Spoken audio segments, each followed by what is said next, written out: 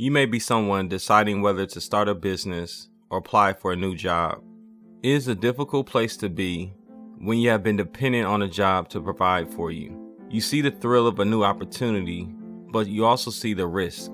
What if it doesn't pan out and you can't go back to your old job? Well, get the what if out of your mind. Whether you decide to go after the new job or your new life, there's no turning back to the old one. If it doesn't pan out, it just doesn't pan out. You do not lose by doing something new, you just keep pursuing it. Losing is going back to the life you desired to leave behind. To enjoy new experiences before you, there can be no trace of the past. You have to see everything as new. Everything that was old is now new. Your dependence is not based on your old methods, but on your new inspiration. We can learn a lot from trees. They have no attachment issues. They grow strong, and as they expand in size, the limbs and branches that are not connected die and eventually fall off.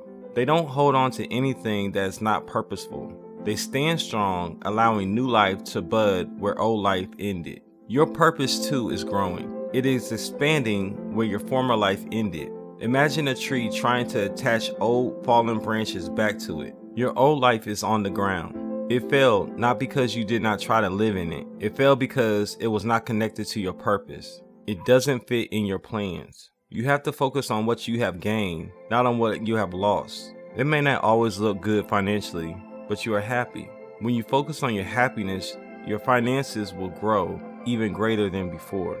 All of your ventures produce some results in your life, but it is those that are connected to your heart that last. The new branch grows, and over time, what you may have lacked before, you will have. Your dependence on the source of your inspiration is vital. It will get you through the mindset of lack, and you will be strengthened by the abundance that the new life produces.